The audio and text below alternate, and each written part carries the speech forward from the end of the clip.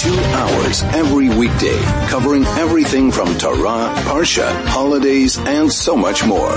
This is 101.9 Chai FM, Soul to Soul.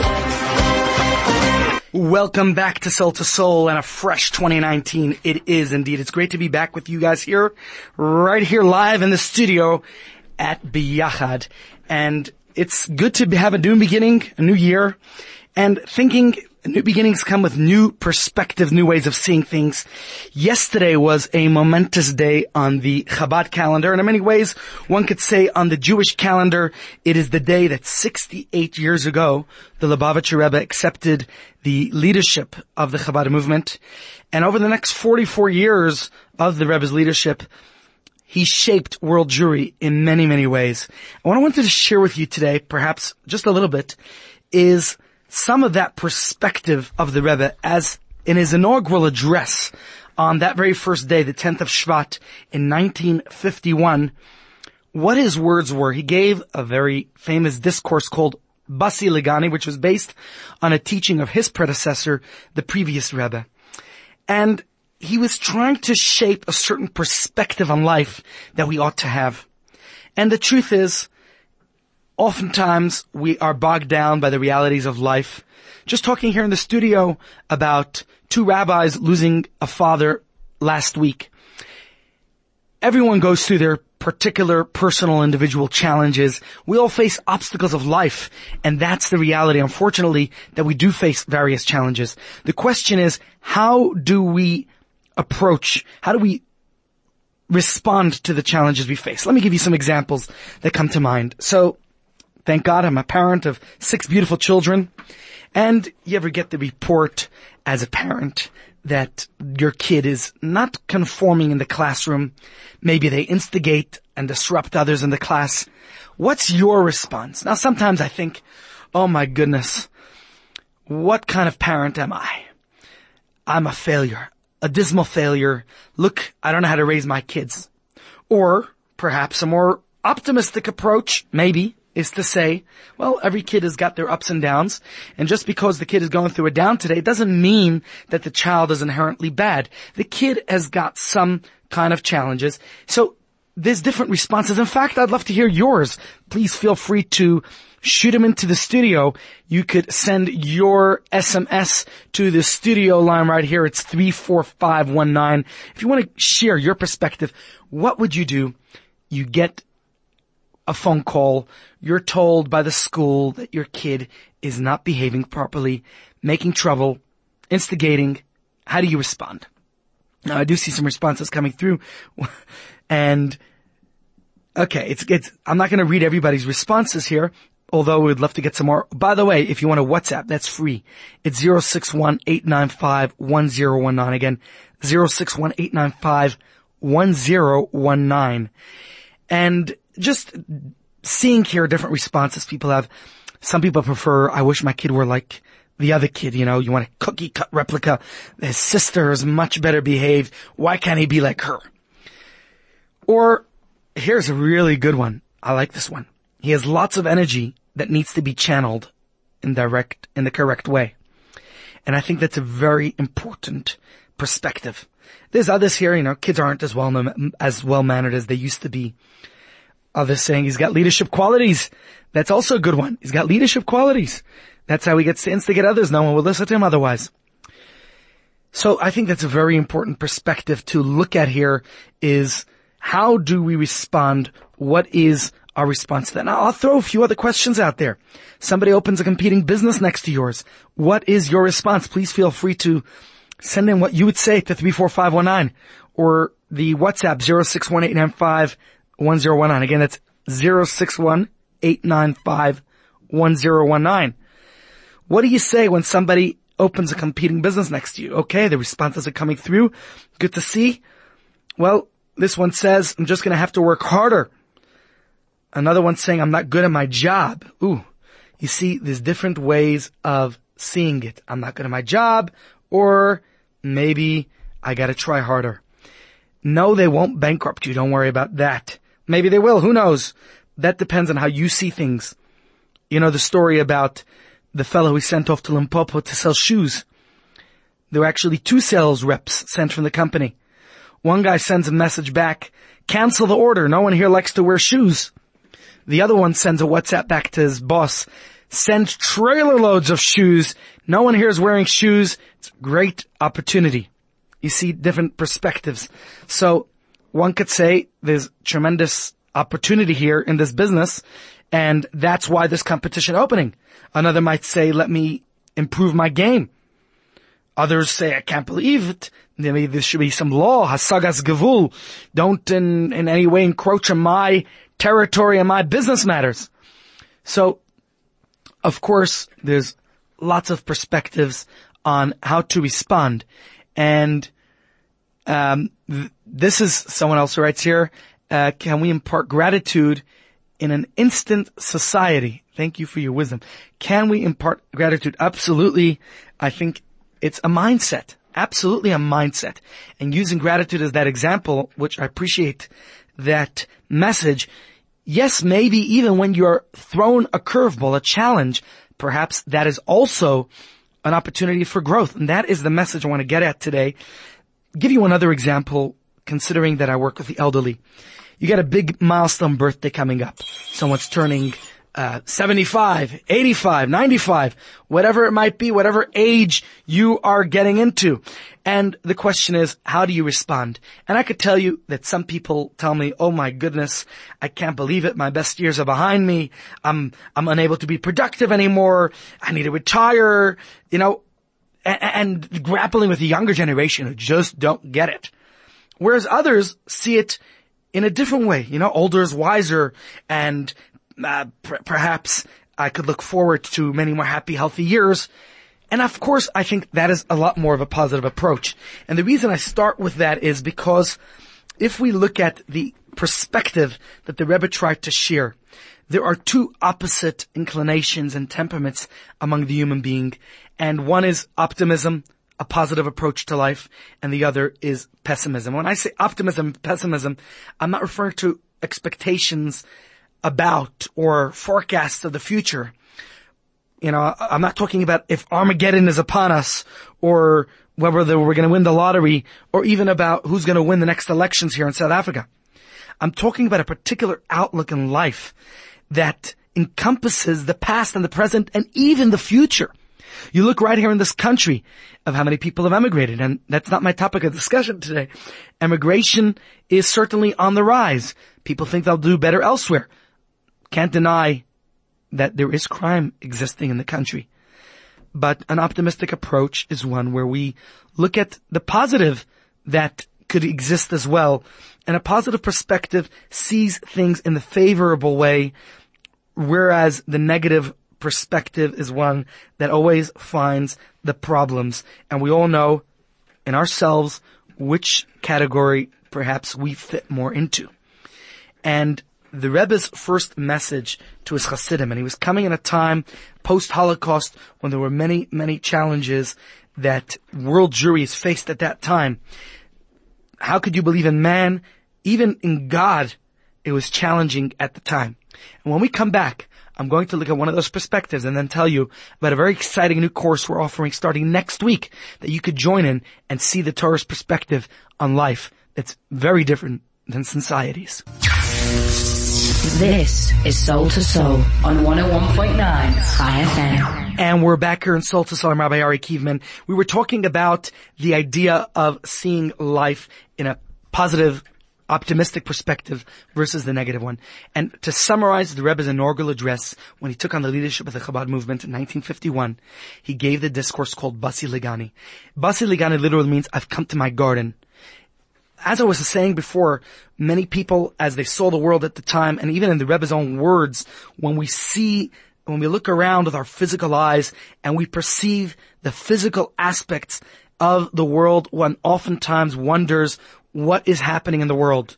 This was 5 years post the Holocaust, and the situation of world Jewry, which was decimated, a third of our people murdered, Obviously, it was not a great state, and it just appears from one generation to the next, things getting worse.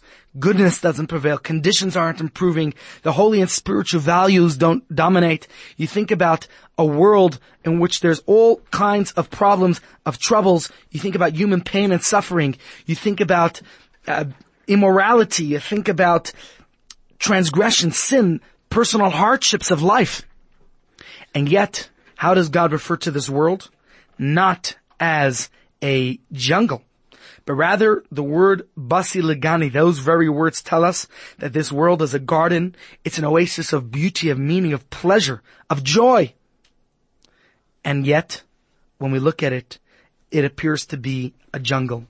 And so the idea perhaps is on how we could see the world not as the jungle. And when you see weeds, and to realize whatever challenges and obstacles that are there are to bring out the best in us, one idea would be to cut the weeds away. Or better yet, to replace them with roses, to improve the situation in the world in which we live. And there's a lot to be said about that, and there's a lot that I do want to share with you about that discourse. But I also wanted to tell you about this upcoming course we're starting. It is called Crime and Consequence. And yes, we're going to be talking about it right here on Chai FM, and you'll have a chance to join in. But if you want to be part of it in person, then I invite you to join us on Wednesdays. You have a morning option, 9:45 a.m. at Chabad House, or the evening, 7:15 p.m. at the Kirsch Goodness and Kindness Center, Santon Central Shul, across the Chau train station. Join us in this discussion. And let me share with you some of the ideas that we're going to talk about. You know, if you look at the Torah in the Shulchan Aruch, he opens the Choshen Mishpat, the laws of the Shulchan Aruch is the code of Jewish law, but it's the section that deals with judicial law. And quoting the Mishnah, he says, the world is sustained by three things. First one is law. The second is truth. And the third is peace. Law, truth, and peace. And we look there at the Beit Yosef, the author of the Shulchan Aruch, Code of Jewish Law. He explains that all three of these pillars could be seen as related to the entire justice system. Law refers to the judges rendering just rulings. Truth refers to the witnesses, the Eidim. They have to give true, honest, genuine testimony. And the third piece is what the Mishnah quotes. That refers to the litigants accepting the ruling of the judges happily, joyfully, accepting the rulings that were applied. Now, we're going to be examining a very interesting and fascinating topic here, which we're going to delve into the rich Jewish judicial corpus to actually understand the principles and what the Torah tells us how to deal with crime. And we know crime is rampant in our country here. What is the Torah perspective and how to deal with it? Because it's not just here. I was just in the USA. Same thing. Everywhere you go, we need more of what the Mishnah says. Justice, truth, and peace. But how do we get it? Now, no doubt that the judicial system in the country is trying its very best, and I'm sure there are precedents and various legislative laws that it's all based upon. But I think it will do us well to understand the Torah's perspective on how to deal with various types of criminal cases. So I want to share with you an idea of what we're going to discuss and invite you to participate in it. And tune in here every Thursday over the next couple of weeks where we're going to analyze various interesting cases. And we're going to analyze the Jewish law as it relates to actual contemporary questions of dealing with crime and with criminals. We're going to use gripping modern case studies, real actual incidents, events that have happened in our time. And obviously this is something that's going to give you the perspective that what the Torah says. You know, when I was in the States just a couple of weeks ago, there was actually a very important law that was, or a bill rather, that was passed in the United States Senate. And that was related to criminal justice reform. This is about changing the way the law deals with criminals today because it's just not working. It isn't working. And so a variety of movements, range of movements and organizations who are trying to actually petition the government to change the way they deal with criminals today. So obviously we all want to prevent crime, and we have to analyze what does the Torah tell us how to deal with cases of criminals, of prisoners.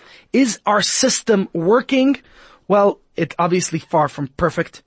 And what could we do to change it? So let me share with you some of the ideas we're going to discuss. In fact, next week we start with what's the point of prison? Because that's pretty much what they do today, for the most part. Someone commits a crime, they got to do their time, and they're sent to jail. So if I take the United States as an example, they incarcerate far more people than actually any other free country. But the problem is, and I believe it exists here as well, and I'm going to invite Rabbi Katz to join me in this discussion because he is the official prison chaplain of South Africa, to share with us some of the perspective and how it relates to Jewish criminals in this country. Unfortunately, we also have in our tribe people who flaunt the law.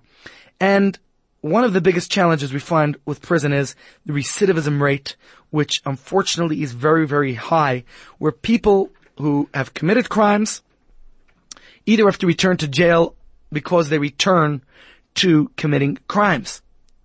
And so we have to analyze what is the current system and how it could possibly be reformed. And I don't think it's a great system. You definitely don't want to be spending any time in the jails here in South Africa. Doesn't look like a pleasant place to be. I've been to visit, and I wouldn't recommend anyone trying it. So if you don't want to go there, and people who are unfortunately incarcerated, we have to analyze what are the theories of punishment. Why do we punish criminals? What works? And so if we look at the primary theory of punishment as it is elucidated in the Torah, the purpose of punishment is actually to rehabilitate the criminal. The Torah views each person, including criminals, as a human being that is created b'tselem Elokim, with a unique personal mission in life. Every person is indispensable to God's plan here in this world, including you and I. There's no replica. There's no duplicate of us. Each person is unique. No one better, no one worse. Each one is unique. And so the Torah, if you look throughout the whole Torah, you will not see the idea of incarceration, of imprisonment as a punishment that is recommended or suggested in Torah law. Because prison impedes a person's ability to grow, to become who they ought to be, to fulfill their mission in this world. So, what is the Torah's perspective on punishment? And that is something that I would like you to join us for in that discussion, to see what alternatives there are to incarceration. How could we perhaps reform prisoners to rehabilitate themselves and their environment to become better people? And perhaps, most importantly, to somehow to preserve the divine image in which they were created. And that will make for a very interesting discussion. So, stay tuned for a little more of that. 2 hours every weekday, covering everything from Torah, Parsha, holidays, and so much more. This is 101.9 Chai FM, Soul to Soul. My friends, sharing with you some of the ideas that we're going to be discussing in our upcoming exciting course. And next Wednesday, you could join us for Crime and Consequence, where we're going to look at how to deal with criminals. Now think, if you've got a relative who committed a crime, how would you like society to deal with them? Would you like them to be forgiven? Would you like them to be perhaps given a second chance? Maybe not. I think this is something that's worthwhile discussion, and to see the Torah's perspective on punishment and see how different it is from the way society does. It will be an interesting discussion. Some of the other things we're going to talk about in the coming weeks, we're going to talk about Judaism and the death penalty. Now, what do you think of the death penalty? It is a hot topic debate these days. And many Jews are convinced that they know exactly where Judaism stands on this issue. And what we're going to do is actually analyze and go through the texts of Torah and the Talmud and see what is the Torah's perspective when it comes to matters such as the death penalty. And so if we examine the Torah system, where the death penalty actually was employed, but it was serving as a kapara, as an atonement for the murderer's terrible sin, and this was a way for them to reach forgiveness in the world to come. So I want you to join us in that journey, because many people are unfamiliar with what Jewish law. There's a very high standard for the use of death penalty. It wasn't something that was just simply whipped out and people were put to death. There was a very high standard. And in times of emergency, death penalty was employed to deter crimes. But at the same time, if you examine Torah and Talmud, you'll see how it wasn't so easy for one to just get the death penalty. And see perhaps how we could apply that in modern times. Another aspect we're going to look at, the verse, justice shall you pursue, which is in the Torah portion of Mishpatim. We're going to be reading in 2 weeks' time.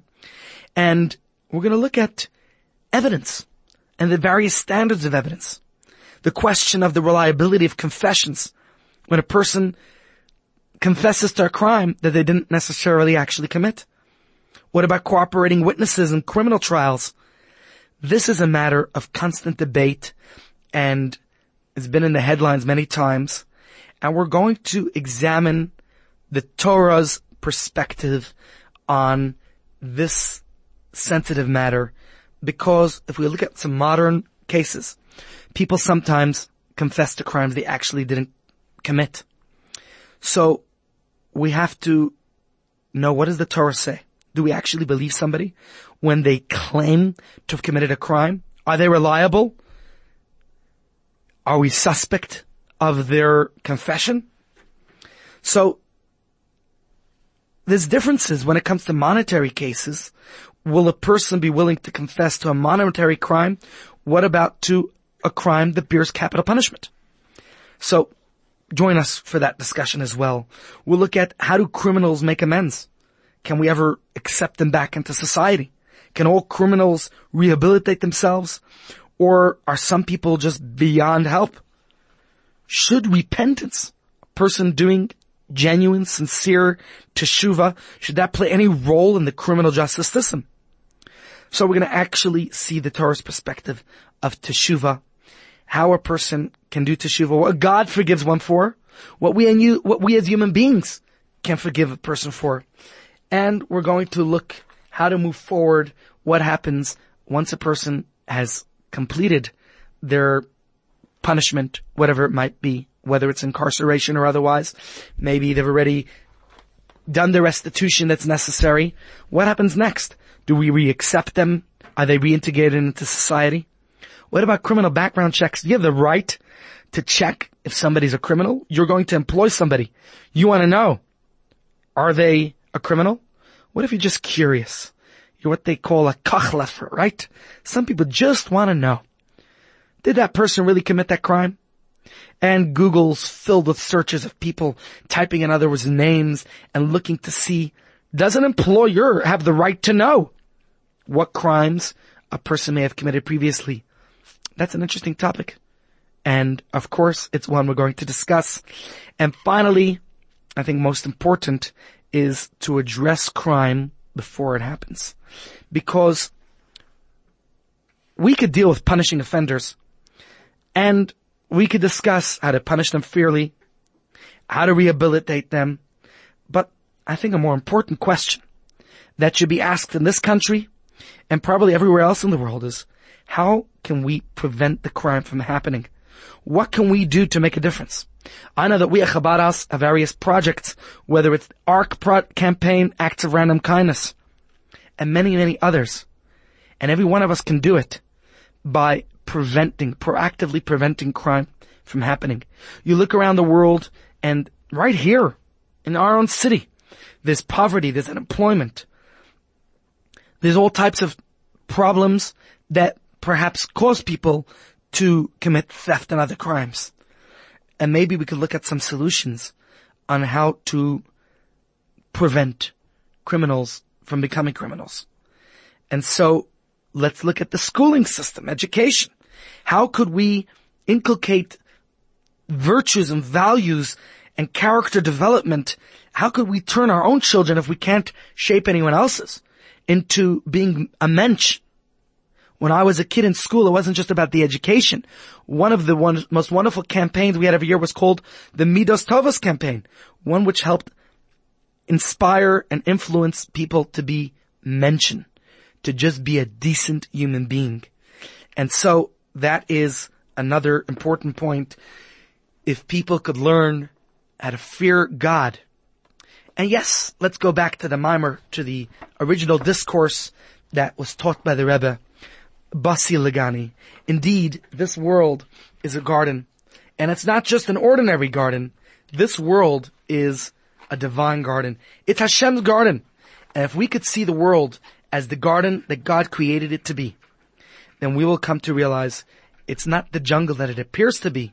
It is God's garden. And if it's God's garden, we ought to treat it that way.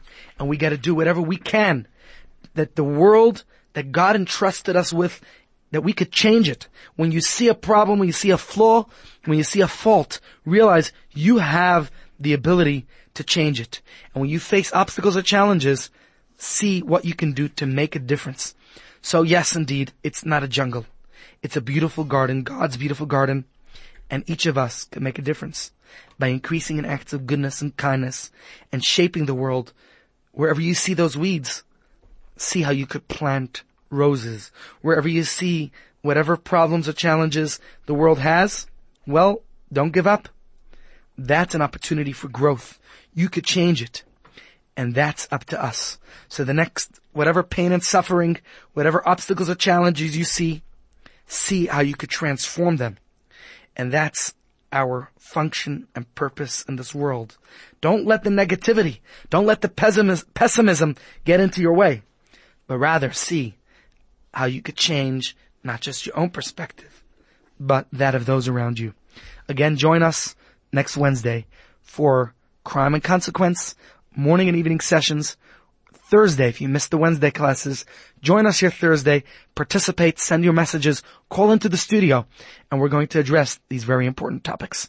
Looking forward to speak with you, to see you right here, soul to soul. Ladies and gentlemen, Carpe Diem. Have a great Shabbos. Stay tuned for fresh thinking up next with Rabbi Ari Shishler.